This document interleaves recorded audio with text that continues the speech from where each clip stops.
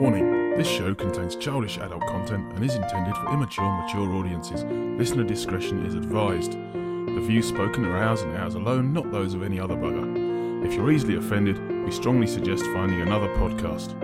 Everybody neat and pretty, then on with the show.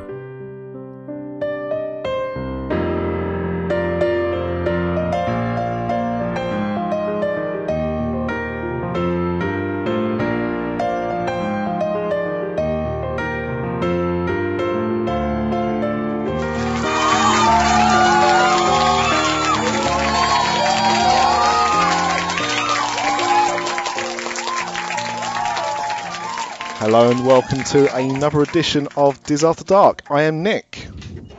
I'm Paul D. I'm Paul W. And I'm Chris R. Chris R. And it's not just the four of us today. We do have an additional guest. No Craig. So again, if you wanted to listen to Craig, switch off. But we have a guest who's better than Craig anyway. Can you please reveal yourself? Sure thing. It's Tony Cortese of Silver Pin Studios and the soon to be released documentary, The Dreamfinders. Wow. Another big gun. We just keep aiming them up and firing them down. We're doing good. What we like to do, Anthony, is we do like to start the show with a drink. So if you've got one, great. If not, we'll pass this around. Right. So who wants to go first? I've got a bottle of Hairy Pig Classic Cider. Hairy Pig? Hairy Pig, yeah. Oh. And Disney Connection is the Hairy Pigs. Cheers. Okay. Mr. Washington? I'm on the last of the fruity cider, so I'm going to have to go and do a beer run soon. Well, I'm sitting here in Disney's Hollywood Studios, and I just got myself an ice cold beer, and I'm sitting down with my feet up right outside the entrance to Rock and Roller Coaster. So I can't complain right now. One of my preferred locations. I have a beer as well. I have a Goose Island Indian Pale Ale. So cheers, everybody. Hang on. There we go. I had to move that away from the computer, otherwise it was going to mess things up. Chris, drinking. This is not your normal Disney podcast, is it? No. Sorry, we apologise. We apologise in advance. Mr. Ripley. Oh, I'm bringing up the rear. I'm just the designated driver, so I've got a cup of Rosie Lee. Holy cow, that is fruity. Yeah. And it's 5.9%, so it's also pretty strong. But more importantly, it's fruity. Right. Sorry, is it Anthony? Is it Tony? Tony's fine. Okay, well, whatever you prefer. But so you have already told us the two big things. One, the fantastic documentary you're behind, but secondly, the fact that you're in one of the greatest places on earth. So I think, for our listeners that may not know too much about the documentary, and more importantly, yourself as a person, if you could just tell us a little bit about yourself.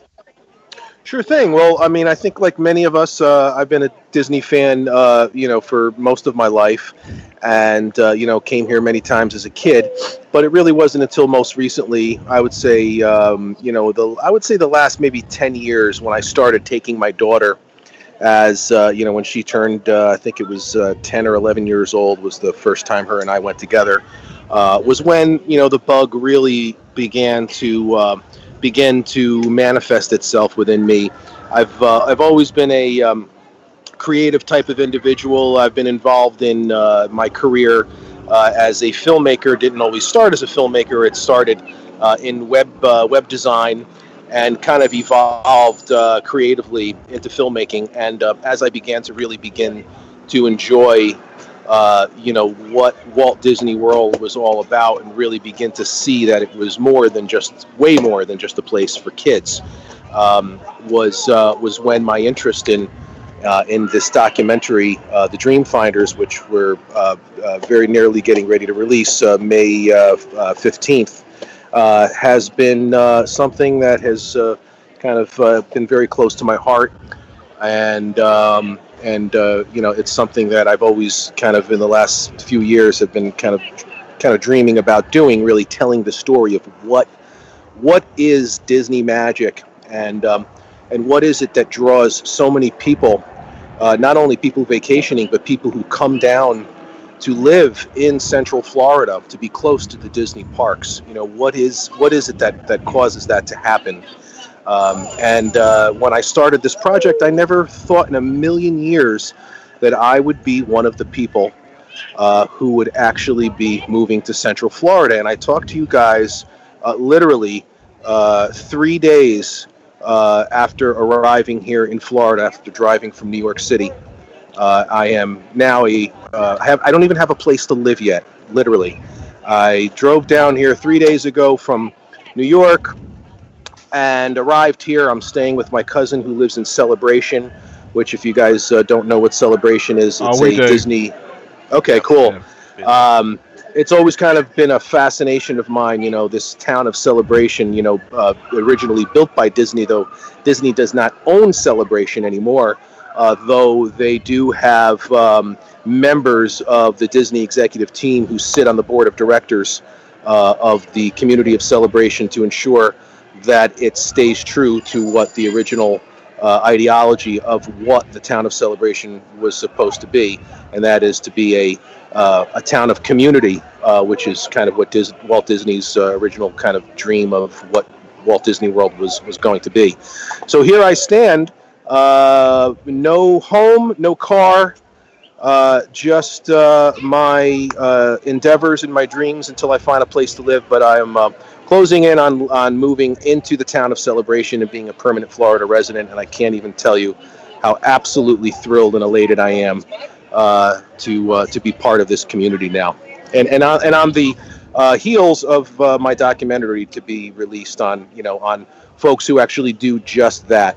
It's just amazing to me that I never imagined that I would be one at the end of this run. We've been working on this for about 2 years. What a great end, to the story. And here I stand, ready to start my new adventure as part of the Disney community. So, well, I could honestly end this podcast episode now and be satisfied with it. I mean, that was amazing. That story in 3 or 4 minutes of you is phenomenal. It's incredible to me too, because it's something that I've always dreamed about. I worked in New York City for a major web company. I've worked in web design, I think I told you guys, for the last 20 years of my career, but really have been living in Connecticut, working, commuting back and forth in and out of New York City. And New York City's a terrific place. It's an amazing place to visit. But when you're commuting in and out of there every day, it's very, very trying. It's difficult. It's like, for lack of a better term, it's a grind. And just dreaming about how amazing would it be to come down and actually live down here in Walt Disney World. When I was in the military service my younger years, and they stationed me in Hawaii, of all places. And after I left Hawaii, I had really no tolerance for the cold weather. And as I'm sure you guys know, New York City is it's not the warmest place in the wintertime. It could be very brutally cold. And just knowing here that I am down here in Orlando right now, literally on my 3rd day after driving down, that I'm not thinking about going back to New York. I'm thinking about getting that house so I can start my life down here again. And it's just absolutely thrilling to be doing that. I've gotten so much support from my family and friends. It was a big move, big move. It's not something that happened overnight. But at some point I had to make the decision: am I going to do this or am I not going to do this? And when all the stars are aligned and all the pieces are falling into place without you trying, that's the universe kind of telling you now's the time. And that's where I'm at right now. And Tony, would you say the move was inspired by the movie then, or the documentary? It absolutely was facilitated by it. I don't know that I would have been in that really committed mindset had I not been on the cusp of releasing this documentary, and I've had so much incredible positive response from the Disney community. It's something that I've always dreamed about doing. I mean, I'm an annual pass holder. I had come down here probably 5 or 6 times a year. I was spending, pretty much all of my spending money outside of living expenses and so forth, coming down to Florida to vacation down in Walt Disney World, and I just always dreamed of, what would it be like if I was down here and I didn't have to go back to New York, and I can just kind of stay down here and continue curating my passion, which my passion now is really filmmaking. And I mean, look, when you're down here, there's always something new going on. It's a filmmaker's dream. I love to shoot time lapse. I love to, the whole creative process of what people, families and how special of a moment, people plan their whole lives to come down here, and they're lucky if they make it down here once or twice in a lifetime.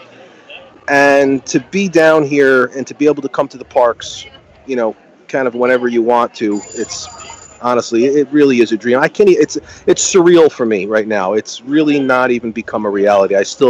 Part of me is thinking, when I have to get on the plane and head back to New York. But sitting here in the studios talking to you guys right now is great, and I'm really excited to be here. Well, I mean, so much. I'm not really sure where to kind of even go from what you've said so far. However, what I will say is that, of course, if you are interested in a dream holiday, there is somebody you can speak to. Who's that? There is. And that's our friend Wendy at Magical Travels. Really? Magical Journeys Travel.com. She's one of our sponsors. So what I did there was took a really good bit of audio from yourself and turn that into a lead into my advert. Seamless, absolutely seamless. I don't know how I do it. I don't know how I do it. Call you. We don't have. You guys are clever. We don't have segues in the UK. We're not allowed them. But it is definitely our version of a segue. And if you have been inspired by what you've just heard just then and want to visit Disney World, then there's no better person to speak to, in our opinion, of course, than Wendy, who you can find at wpmagicjourneys.com or on Twitter at wpmagicjourneys. And, of course, mention Disaster Dark when you speak to her, and she'll love you for it and give you $25 off your deposit. So there you go, Wendy at Magical Journeys. Anyway, that's a segue, and now we go back into it. I think we've talked before about Celebration on this show. Have we all been to Celebration? Yeah, been there. Yeah. Visited it. Paul, Chris, you been there? Yeah, it reminds me a bit of the Truman Show from the Jim Carrey film. Yeah, very, very Stepford Wives-esque as well. It's so funny. It's so funny you say that, because that was the first thought that went into my head the first time I drove through Celebration. Was it's like a perfect community, as the Truman Show is. Like they do in the Magic Kingdom in Christmas time. Celebration does snow in downtown Celebration for Christmas. They ship in busloads of kids for Halloween to trick or treat in town. In autumn, they have the leaves fall off the trees. I mean, it is just. I mean, I've not seen or experienced any of this because I've only been down here for a few days, but just knowing that that's what I have to look forward to is just really tremendous. Central Florida is vast. It's a relatively big place, and some of the neighborhoods aren't the greatest neighborhoods, and some are better than others. But my goal was moving down here was I wanted to be as close to the Disney parks as possible, and based on some of the places that I'm hoping that I'll be living in the town of Celebration is I'll be about 10 minutes from the Magic Kingdom. Hop in the car and I'll be there. And what a thrill that is. It really is. I think about how, the different types of creative outlets I'll have just to be down here. You know, I love shooting time lapse, so you'll see a lot of the time lapse in the documentary. And you know, most of what I've shot is it's just beautiful. But I've always thought to myself, it would be great to wake up in the morning and to say, oh yeah, the clouds look great today. I should go over to, you know, Epcot and shoot some time lapse of you know, whatever, just because the weather conditions are great. And to be able to have that flexibility is just, it's just so exciting. I can't say enough about it. It's scary, it's exciting. It's a place that people dream of coming, and I'm here, and I can't wait for you guys to see what I've done with this documentary, because I think it's going to touch the hearts of a lot of people. It's really about the Disney community. It's about the Disney magic. It's about what is so attractive. Why is this place so attractive? I mean, why are we grown adults drawn to this place? And it's because everyone is so excited here all the time. It's almost like a drug. You know, when you walk into the Magic Kingdom, when you walk into Epcot, that wave of energy that hits you. And it's just something that you can't find anywhere else. And this is a lot of what we tried to figure out in the documentary, talking to a lot of different people and talking to a lot of the bloggers and podcasters that we were involved with. You know, we tried to figure out what is it? Can we put our finger on one thing that really is the magic bullet that causes people to want to kind of just stop what they're doing and you know, uproot and come down here. And I think that's it in a nutshell. It's the energy. It's such an enormous group of positive energy when you walk into these parks. It's infectious, and everybody wants to be here. So, Tony, what was the original kind of thing that sparked the idea for the documentary? Where did it all begin? Well, I have to say, you know, when I came with my daughter all the time when she was, when I started taking her when she was 10 or 11 years old, as a creative type, I was always paying attention to the small details. And, you know, when I would go with her, I wasn't really able to focus on so many of those things because, you know, I was too busy on, you know, doing what she wanted to do. And you know, it was all about her when we would come. And over time, I would just pay attention. You know, I see things in kind of video clips. I see transitions as I'm walking through the parks. I see something that looks like it would really look beautiful on film. And I wasn't able to really act on those ideas because, you know, I was with her, and not for any, you know, I mean, it was, you know, being with her was really kind of what helped fuel my my passion for this. And it came to the point where, you know, when she was in you know, senior in high school, you know, she couldn't really take the time off like we used to. I mean, it was different, you know, when you could take the kids down there when they're in like 4th grade, it's like you can take them out of school for a couple of days. It's not a big deal. As they get older, it's not as easy to do that. So as she kind of, you know, I mean, and she's, I mean, look, she's down here right now. She's part of the Disney College program. We can talk about that. But there was a period when, you know, she lost a little bit of interest, and my interest was really being fueled. So I started coming down here by myself with my camera gear, and I started really acting on all of those ideas that I had over those years, you know, taking shots, certain types of, you know, time lapses in Cinderella Castle and around the Disney parks.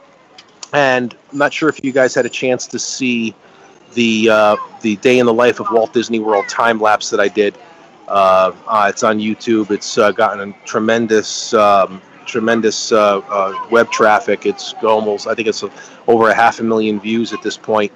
And it was when I went down there for a week by myself, and I just shot time lapse all week. It was like I acted on all of these ideas and dreams that I had over the years. And when I saw the type of response that I was getting from the people in the Disney community, that was what kind of said, okay, you know, now is the time to do this documentary that you've had buried in the back of your head. And I had, you know, like most Disney fans, you know, Disney super fans, if you will, have, you know, been on many of the Disney podcasts. So, you know, I'm on InsideTheMagic.net. I used to listen to Ricky Briganti's podcast all the time, the Disney theme park blogs, and so on and so forth. And I started reaching out to some of these folks like Ricky Briganti, John Sicari, Big Fat Panda, Lou Mangello, and these are people who are very, very embedded in the Disney community. And I reached out to them and really wanted to get their story about what you know, what brought them down here. You know, how did you guys make it down here, and how can you live down here? I mean, how do you generate, you know, money to live down here by just doing a podcast? And you know, I found out that, you know, the money will come when you focus your passion in something that you really enjoy doing. And they're all very successful, and they're all very happy, and they live down here just like I now live down here. And it's pretty amazing to see how, you know, how their ideas turned into something that, you know, like, you know, the community that follows them and that follows you guys, you know, they just want a taste of the Disney parks. These are people like yourselves, or you guys are in the UK. You know, I mean, people want to feel like they're in the parks. They just want a taste of it in any way that they could grab it. And that is kind of what we're doing, you know, where we want to be able to give people a taste of the parks. It was very important to me to make this documentary very cinematic. It had to be visually beautiful. I wanted people to understand, even non-Disney fans, people who didn't really understand Disney, I wanted them to understand, to see through cinematic, you know, video that, wow, this is really something special. You know, this is, I kind of get it now, why these people want to be down here. And that's a lot of what I brought into this thing. So it's been a long time coming, but it's something that didn't happen easily, but here we are. So Tony, did you have to work with Disney to get this made, or? I couldn't. Disney doesn't want to have anything to do with anybody other than Disney, really, unless you have something to offer them. They really don't. I mean, you know, they understand. You know, look, we're an outlet for the Disney community, but you know, like originally, what I wanted to do was interview, you know, like legacy cast members, and get their stories. And they just. I mean, I went through all of the, you know, loopholes, and they just did not want to really have anything to do with me. They're very aware of this project. They know, because I went back and forth with them for a while on trying to get access to some of their legacy cast members, you know, legacy being the cast members who have been here for 30 plus years, the ones who could really, you know, you're working for the company for 30 years, that, you know, you must have something really important to say. And they were very protective, and rightly so. I mean, this is there is no other brand that I can think of other than maybe Apple that is so protective of its brand. And the Disney brand is something that is, it's so unique, as I'm sure you guys know. So, you know, I had to kind of switch directions when I realized that they really weren't going to let me go and interview. I mean, they don't know really who I am. I'm not, you know, National Geographic or the Discovery Channel. So, you know, I had to be creative. So I reached out to, you know, the bloggers and the podcasters who are truly embedded within the Disney community. And also got Ron Schneider, who was the original Dreamfinder, for the Journey into Imagination, Figment's Journey into Imagination. And that's kind of how I came up with the title Dreamfinders. And he is the original Dreamfinder.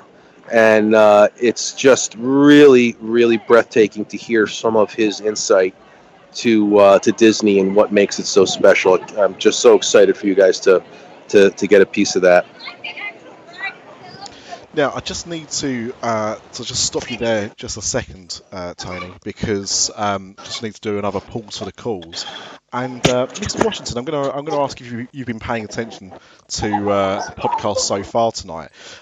Where is Tony right now? Hollywood Studios Where's Hollywood Studios?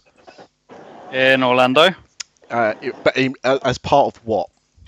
Walt Disney World. Walt Disney World. And is he? Where is he? Is he there right now? He is. Like today? He's there today. Yeah. Well, that leads us very nicely onto our second sponsor, the amazing I didn't podcast see that coming. known as WDW Today, the longest-running Disney Parks podcast of over 10 years and nearly 15,000 episodes. And for those like me, where the day we're recording this, Sunday the 3rd of April, is the most holy day of the year, WrestleMania Sunday, they've just dropped a new episode starring Eric Bischoff, which will make sense to about 2 people that listen to this podcast, but I, for one, am very excited. So if you don't listen already, then please download WDW Today, find them on iTunes or www.today.com. Yeah. Nick, I spoke to Logan earlier. You spoke to Logan earlier? What did he say?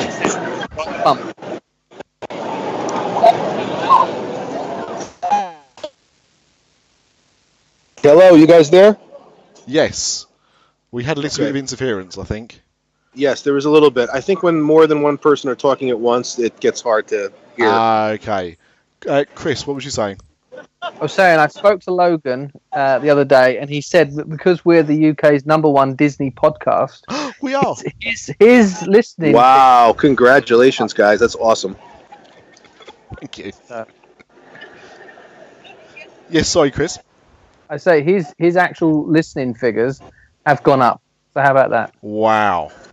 What greater advert for either podcast than that. And actually, we'll give you an update on our figures a bit later on. But at the same time, I'm still so transfixed with the documentary and Tony's story, especially. Tony, one question I've got to ask about you looking to Celebration. I mean, I can understand, wanting to go to Celebration because of the history, the Disney connection, the locale, the Truman Show-like nature of the place. But I do have to ask, did the yearly Pie Festival, the world-renowned one, have any influence on your decision? I'm sorry. It was the yearly what festival? Pie. I'm not familiar with that. Well, get to know. There you go. Treats in store. Maybe you guys can school me a little bit. No, not really. But it's apparently very, very good. But if you're going to make yourself known in Celebration, you might want to check yourself before you wreck yourself on your lack of pie knowledge. I'm sorry. I'm not following what you guys are asking. No, it's fine. It's mostly nonsensical. So with the Dream Fund, you've mentioned a few people that you've got to be involved with this project. Was there anyone in particular whose story really stood out and maybe had more of an influence on your current change than maybe somebody else? Well, I have to say, out of everyone in the group of people who were the primary subjects of the documentary, Panda John Sakari was the first guy that I reached out to, and he is truly down here. I mean, everyone's down here because they love it, but he is down here because he just wanted to be part of he is a true Disney fan, when I tell you. And he was the one who kind of connected me with Lou Mongello and Ricky Briganti and Ron Schneider. He said, hey, you might want to take a look at Ron Schneider, and hey, you might want to take a look at Ricky. And, these guys didn't know me, and John didn't know me, but John, Panda's the type of guy who, when you talk to him, you immediately, his personality is very infectious. when you talk to him, you just feel his positive energy. And he was kind of the one who, was the facilitator in coordinating the other folks who were in the documentary and kind of validating me to them. And, really, if it wasn't for him, I'm not sure that the documentary would be what it is, just because, he had those relationships already. I was reaching out to people I'd been listening to on the internet, Inside the Magic and Lou Mangello's WDW Radio. And these are folks who, we all kind of know and listen to, but to be able to reach out to somebody and say, hey, I want to film you for a documentary, they don't really know me. But John really didn't know me either. Panda didn't know me, but he just believed in what I was trying to do, and he was able to, for lack of a better term, convince the others that this was something that was going to be worth their time. And thank goodness they did, because when I look back at what I've got, it is exactly what I wanted it to be. It's the story that I wanted it to be. It has the visual, cinematic beauty that I wanted it to be, and it tells the story of the passion of people who come down because they want to be close to the Disney parks. Walt Disney always wanted this place to be a place of community. That was his big thing. Everything about what he was dreaming Walt Disney World to be. And poor guy never got a chance to see it, but his passion for what this place was supposed to be was so big that when we come down here now, it's turned into something. There really is a living, breathing community of people. You come down here, you'll never be alone. There'll always be somebody to talk to. You'll always find a friend, and it's not too hard to be able to get hooked up into the community of people who are down here. They're everywhere. And, if it wasn't for John, for Panda, I'm not sure that this documentary would be what it is today. I mean, it would be in some capacity. But I really wanted to be able to connect with people who followed their dreams to come down here. Followed their dreams to do what they wanted to do. I mean, Lou Mangello was a lawyer, right? He was a chief technology officer for a medical imaging company. He was married. He had children. He picked up his stuff, and his wife believed in what he wanted to do, and he came down to Florida. It sounds crazy. His friends must have thought he was nuts, but he did it, and now he's one of the most successful podcasters down here. So. Yeah, we're definitely doing something wrong on this show because, guys, I don't know if you've looked at your recent Disaster Dark pay slip, but mine's looking quite bare. So, you didn't get you guys didn't get the check this week? Not yet. No. Not yet. Oh, okay. No. Should be there any day. Oh, thank you. I'll look forward to receiving. Good, I've already spent it.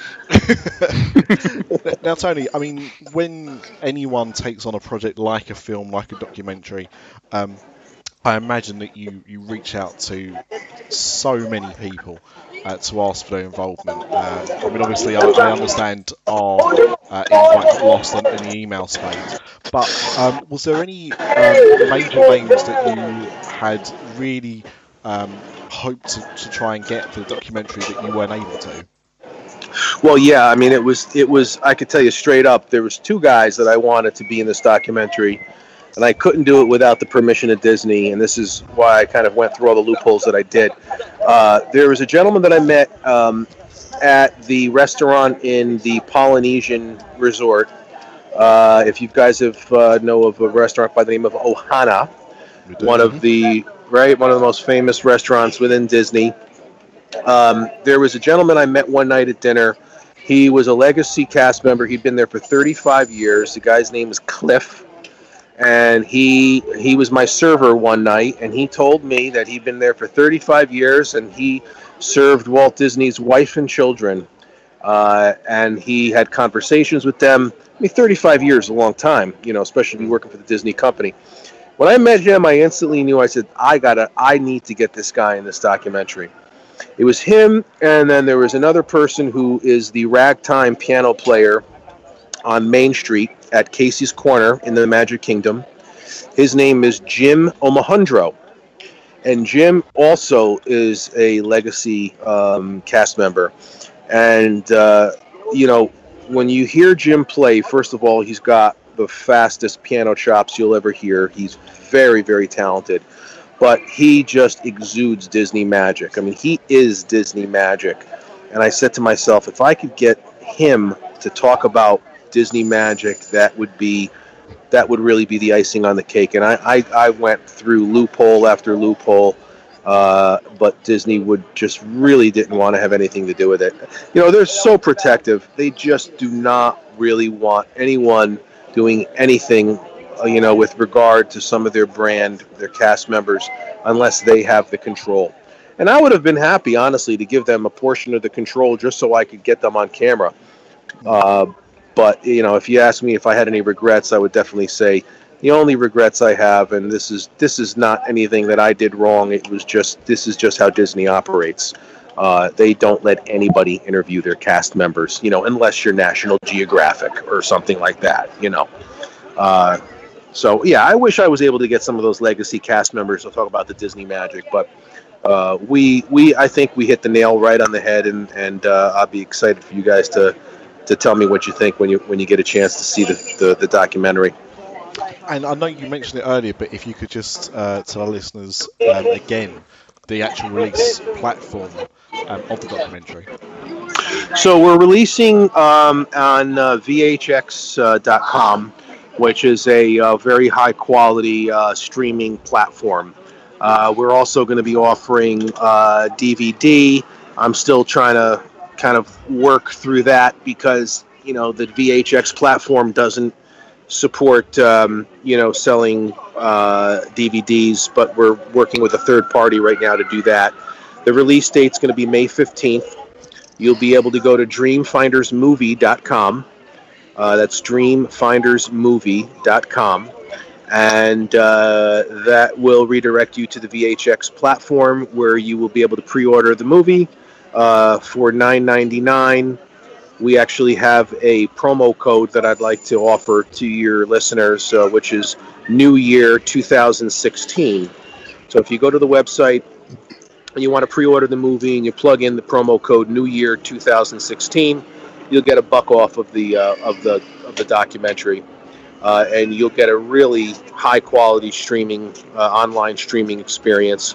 And we will at some point offer an outlet so that viewers can order the DVD, which if you're watching it on DVD, the quality I'm sure will be a little bit better than it will be streaming. The VHX does about as good of a job as you could stream online. They're very, very high quality.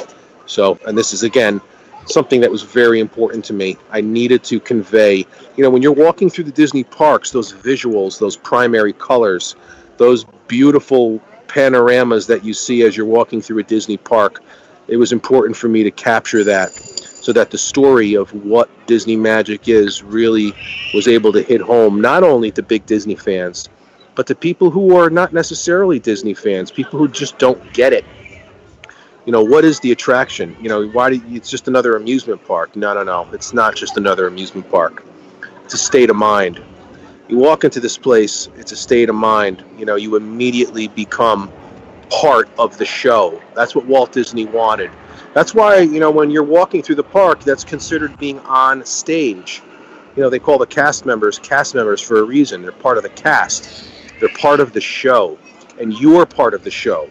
When you come in here, you're part of the show, and that's kind of what we wanted to convey. No, I just wanted to double check because I'm sure I heard you correctly, but I just needed to double check on something. So you're saying for the listeners of this podcast, for just $8.99, they get a whole documentary, not half a documentary. This isn't like part one. They get the whole documentary for $8.99. That's absolutely right. The running time is approximately an hour and I want to say it's about an hour and 15 minutes, give or take a minute or two. And for $8.99, using the promo code New Year 2016, You can pre-order, and we'll be able to view it the day it's released on May 15th. Well, I've not heard a bigger bargain this year, except maybe that Tron PlayStation game that I was plugging yesterday on the Facebook page. But otherwise, I mean, I don't know anything that's probably going to give you that much enjoyment for that kind of value. So, well, I'm sold. I'm definitely going to be pre-ordering my copy tonight. Yep, looking forward to it. Yeah, Seen the trailer? It's good. Have you guys seen the trailer? Yeah, Yeah. Seen the trailer. Looks great. Yeah, the trailer's great. You know, I really wanted to hold back a lot of the really special time-lapse sequences. I just want to also make sure that everybody knows that, you know, just like you guys, you know, this podcast is made possible by a sponsor of yours. You know, we had a Kickstarter campaign. We raised a pretty decent amount of money. But my primary sponsor is MEI Travel, Mouse Fan Travel. And Becky of Mouse Fan was really instrumental in helping me gain access to some of the, you know, some of the incredible views, like particularly in the Contemporary Resort. I was able to spend a few nights in a Magic Kingdom theme park view at the Contemporary to shoot some absolutely epic time lapses of sunrises over the Magic Kingdom, sunsets over the Magic Kingdom, you know, in time lapse format. And, you know, I think those things are what's going to really, you know, kind of raise some eyebrows. It's important to me, again, to have those really beautiful cinematic shots where you can see the beauty, because that's part of what is the attraction here, right? This place is beautiful to look at. I mean, it's designed with every I dotted, every T crossed.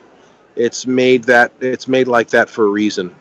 You know, the purpose of this place is it's just a beautiful place to look at. It's a beautiful place to listen to. And, you know, music is a big part of it too. And we have some really terrific music that is going to accompany some of the beautiful cinematic shots and some of the stories that we tell about, you know, finding your passion and coming down to Walt Disney World and just being part of the Disney community. And Tony, so was most of the actual documentary shot in the parks then? It was almost primarily shot in the parks. Yes, we interviewed in the parks, and then we followed our subjects around for 3 days in the parks. We watched the fireworks. We had fan sightings. We talked about what makes this place so special. I mean, you see the people who live here in their element and experiencing what they do, you know, as their kind of daily lives of living in Walt Disney World. And we follow them around, and you see everything from morning to night. Three full days of morning to night and everything that we did during that time. And then we have impromptu interviews and sit-down interviews where we're really digging into what makes them tick and why they followed their dreams to come here. Yeah, sounds great. Yeah, I mean, I can't wait. I mean, luckily, we haven't got too long to go, just over a month or so before the release of that documentary. But no, I mean, I think it sounds brilliant. You guys are going to love it. You guys are going to love it. I did this for you guys, but it was also, again, very important that I wanted to, because, you know, like all of us, I think people who have a passion for Disney, you know, people who don't have a passion for Disney, or who may have come down here with their kids once or twice in their lives, don't really get why this is such an attractive place. Why aren't you going to the Caribbean? Why don't you go to Brazil? Why don't you go to California? Well, I do, but, you know, this place offers everything. It's got the best entertainment. It's got the best service ever. And I think I told you guys I lived and worked in New York City for many years. Nowhere else other than Disney offers the quality, the attention to detail in everything. There's nothing that is overlooked here.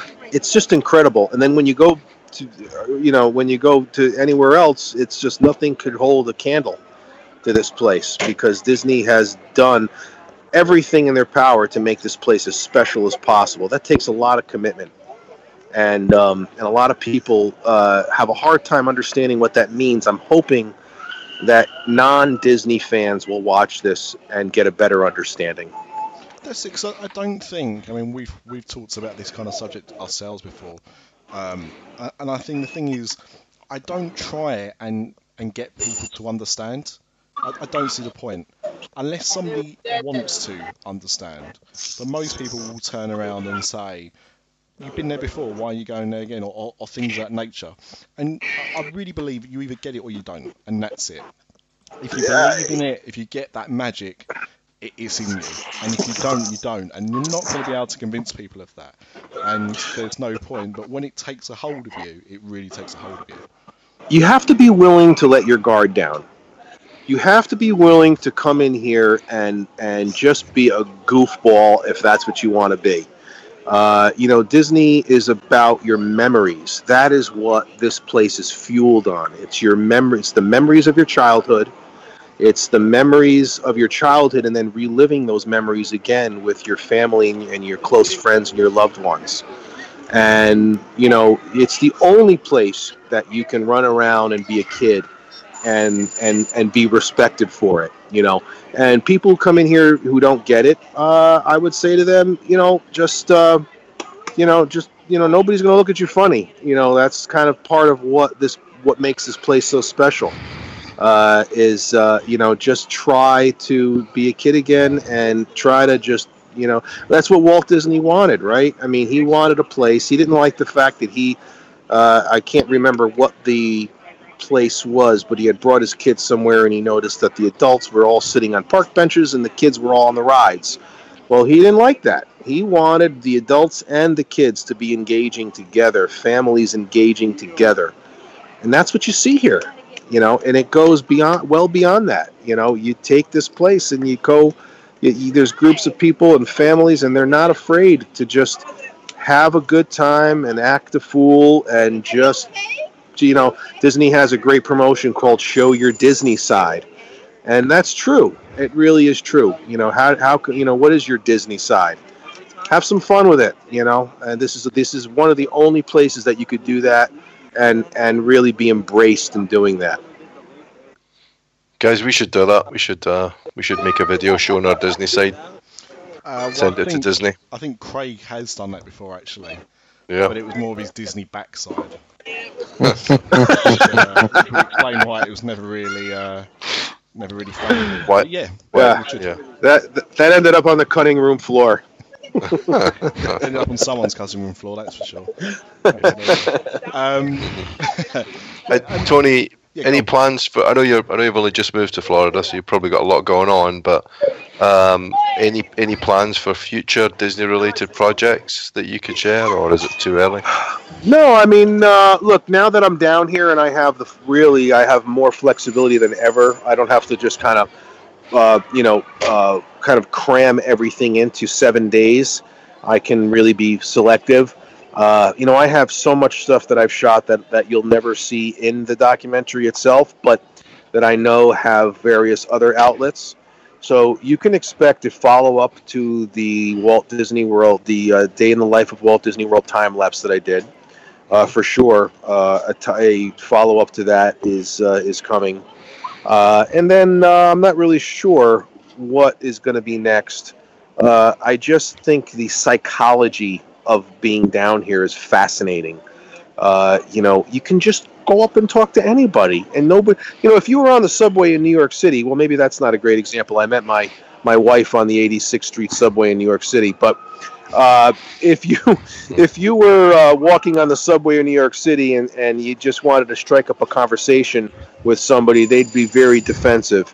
You walk up here in your Walt Disney World, and the person sitting next to you just strike up a conversation, and they're ready to engage with you. They want to engage with you because they feel safe. They feel safe being here because they know that everyone has chosen to be here. You're here for a reason. They know that Disney magic is special. When I was here younger, with my daughter when she was younger, I can't tell you, it was just her and I. We would come. We met this family from South Africa. Within 5 minutes, the girls, they had 2 kids. I had my daughter. Within 5 minutes, they were best friends, and we spent their whole week with them. And every time they come back to New York City, we always visited with them. So it's the kind of place where you can make friends instantly. Everybody knows it's okay. This is like the only place it's okay to really kind of have your guard down and to just to welcome people into your personal space, because we're all here for the same reason, Sure.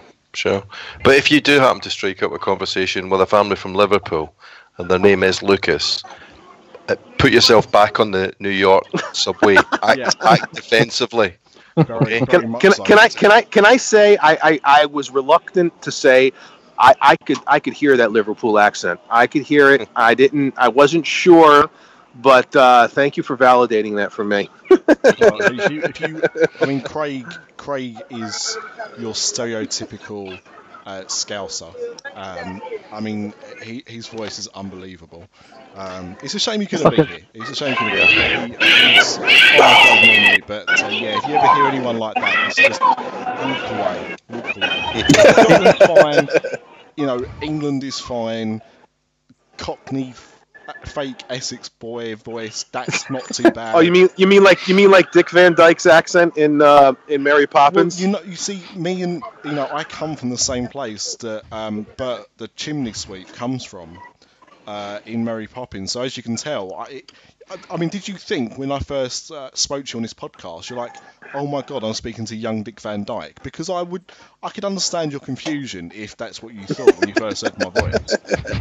I was a little confused at first, but now, thank goodness you clarified that for me. Probably because I didn't ask if you wanted a chimney sweeps, Governor. But Yeah. otherwise. Well, Dick Van Dyke will be the first person to tell you that his Cockney accent was just absolutely horrible. You know what? I don't think I've ever seen him. The man is like 91 years old. I think he's 90. I think he's 91 or 92. Yeah, he just celebrated his birthday. He's phenomenal. Even I saw that little dance he did at the Disney 60th anniversary. I wanted to ask you guys about that. I thought when he got out there, and he had those dancers on either side of him to make sure if he tripped or fell, he would be caught. But did you see the grin on his face from ear to ear? Yeah, and then somebody that's still a kid at heart, clearly. He is. Let me tell you something. And you talk about Disney protecting their brand. They protect him with everything they've got, because he, and again, even though he's not owned or connected by Disney, in any way, shape, or form, he really is just the epitome of Disney magic when you look at Dick Van Dyke. And like anybody who saw that special, the Disneyland 25th anniversary or 50th anniversary special, he was just, you could just see he was just elated to be there.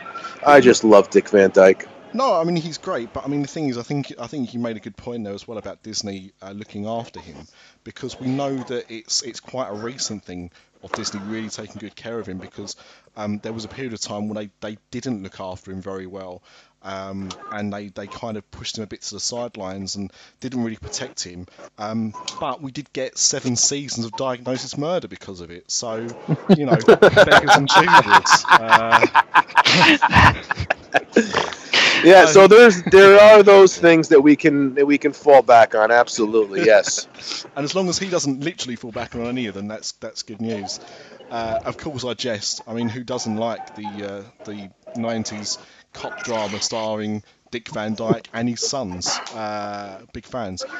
We're gonna have to wrap this up shortly, but I can't tell you how excited I am. And one thing that I did want to mention just in case. Obviously you talked about, I think more than most people that we've spoken to that have done documentaries or making films to do with Disney, you seem to have a very artistic vision that really shines through than most people. And obviously that he's not discrediting those directors and producers, because obviously everyone has an artistic vision, but with you, I think it really is the visual element that comes through. And I wondered if, obviously Disney World is going to be your new home, and you know it like the back of your hand. But have you ever come over to Europe? Because I would argue, and we've done this before as well, that Disneyland Paris's Main Street is possibly the most beautiful in any of the parks. I have never been to Europe, though. Both sides of my family are from Italian descent. My father is from Calabria in Italy. My mother is from the region of Bari. And I have never been to Europe, and I'm sad to say that I haven't. But I have heard many beautiful things of Disneyland Paris. I'm not exact. I mean, obviously, I was in Disneyland in California back in the 80s, before Disney's California Adventure was even a thought, and had only been here. So I can't even imagine. I mean, I've only seen pictures of it, but obviously, as we all know, pictures never do justice. I always tell people when especially first timers who are watching the fireworks, try to get them to put their cameras down and just watch Wishes. Just watch the show. You can take video later. Immerse yourself in that moment. You become the moment. Very important to do so. I think we're very distracted by our devices. This is kind of a pet peeve of mine. And I'll find myself with my camera, watching the fireworks, focused on something, and I am not in the moment. I don't even feel that magic. But as soon as I put that camera down and I allow myself to focus on what I'm watching, I immediately become immersed in that moment. And, it's Disney knows how to tug on your heartstrings. They know exactly what they're doing. They know exactly what buttons to push. And you don't feel that unless you're really paying attention. I see everybody with their cell phones up. Just, if you've never seen the show before, just wait until the next time you watch it. For the first time you watch it, just watch it without your cell phone, and just because your cell phone's never going to convey what you're looking at in real life anyway. So that's kind of a big pet peeve of mine. Well, anyone that takes pictures of the fireworks or any of the nighttime shows or video, often, I've done this myself, looked back at those pictures afterwards and like, wow, that really doesn't capture it well at all. Like, it just doesn't. Yeah. And I mean, the thing is, when you saw it, how stunning it is. But like you say, I mean, in Disneyland Paris, we have a show called Dreams, which is they projection map animation onto the castle, turn into all kinds of different things from different films, and they play songs, and it's a beautiful show. Probably, in my opinion, the greatest nighttime spectacular at a park at the moment. But when I last went there, and it's a few years old now, so I'll give it that as well. But when we last went there earlier this year, the number of people that as soon as the show started, the iPads went up. This is my big problem, and you can't tell people not to do that, because they, it's human nature. You want to capture what you're watching, but you haven't even seen it yet. So how can you even know what it is that you're trying to capture? It's just part of the age of technology to want to do that, and it's hard to tell somebody to do that. When I was here when my wife and daughter came, or when we were here dropping my daughter off to the Disney College program, we didn't talk too much about that, but I'm here at Hollywood Studios tonight because she gets done with work. She's working in the back lot in merchandise as part of the program. When we were here dropping her off, my wife had the camera, and she had really never been to Disney. She's not a big Disney fan, or not that she's not a big Disney fan, but she just she's not as passionate about it as I am. And I told her, I says, put your cell phone down, please, and just watch the show. She said, I'm watching it. She had the phone up in one hand, and she was watching it out of her, one eye. And I said, okay, you're not going to get it. You're just not going to get it. And I know this because a lot of times I'll be there with my camera and I'm focused on why is this thing not focusing. I'm trying to focus. I want to get this thing over here, and all these beautiful things are happening around me, and I'm not even catching it, you know. And even though I've seen like Wishes probably 100 or more times, when I'm there watching it, I want to feel that magic. You know, that's what we're all here for. And a lot of times, unless you're just really paying 100% attention, you miss it, you know, and then you're missing it in the moment, and then when you're looking at the video after, it's just not happening. So I would love to go to Disneyland Paris. I would love to see what they're doing. I'd love to see what Shanghai Disney is doing, being that they're bleeding all the money out of Florida right now. You know, they can bleed all the money they want out of any Disney park, as far as I'm concerned. They've got a Tron roller coaster, and no one else has. So therefore, they can do whatever the hell they like. What do they have? What do they have over there? They've got a Tron Light Cycle roller coaster. Really? I have not. Oh wow! Wow! See? Yeah. All right, I'm going. All right, you guys want to meet me there? I'll be there in 12 hours. Don't go there just yet. We've still got about 85 more days before it goes live. But So Tony, idea here for, I'm just going to throw you a pitch here for a really short video, and it's interviewing Tron fans. It's like a 2-minute segment. Look, we could do it now. Look, you know what? We don't need to do this, right? Was it the last show that I confessed to almost crying like a little girl the first time I went on Snow White's Crazy Adventure? Was it that the last show? Do they have that in Paris? Right, and Tony, this is exactly the problem, right?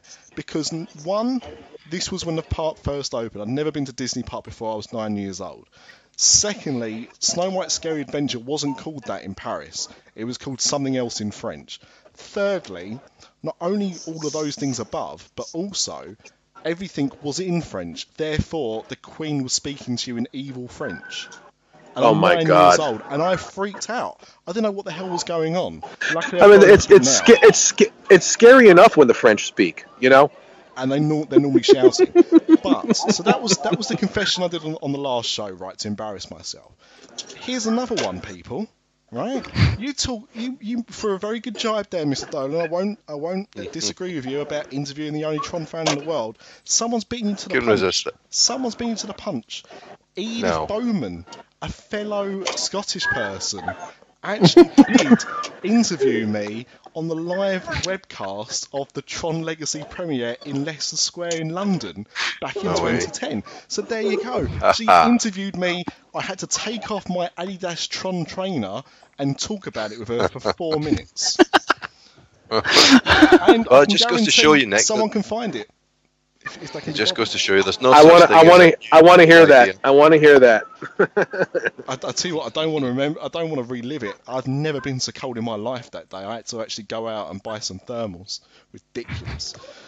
But yeah, so if anyone, well, I tell you what, because we've got to wrap up in a minute, as I said, and if anyone does find footage of me talking about Tron to Edith Bowman, they can let us know via email at our address, which is podcast@disafterdark.com, or they can find us at www.disafterdark.com.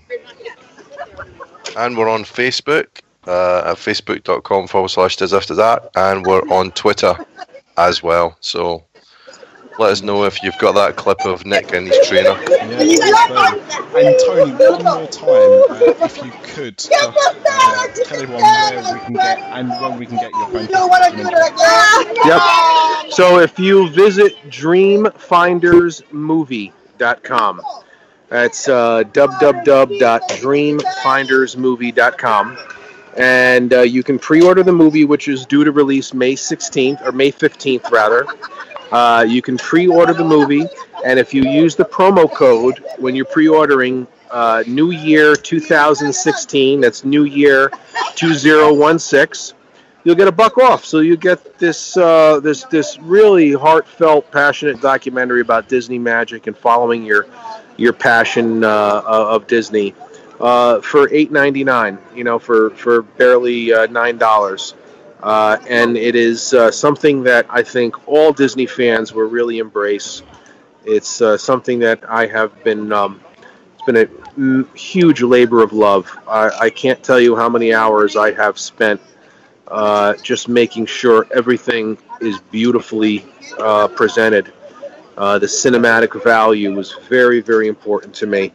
Not only are we talking about the Disney magic and exploring some of these folks who came down here to live their passion, but I also wanted to make sure that people were able to visually kind of be immersed in that environment without actually being here.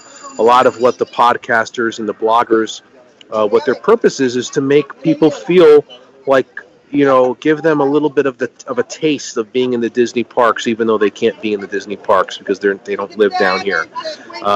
And through some incredible camera and video shots that we put together, time lapse, we really wanted to be able to convey that sense of Disney magic and that beautiful, you know, it's like when you first walk into the Magic Kingdom and you see Cinderella Castle. I just wanted to try to somehow be able to convey how beautiful that is to people who know that feeling, and even to those who don't know that feeling, who might be able to look at it and say, oh wow, I didn't realize it was something as special as that. So that's what we're trying to do, and I think that everyone will be very pleasantly surprised at how well it's done. I've been really just extremely selective in some of the shots that I'm featuring. Everything just had to be perfect, and I think you guys are gonna love it.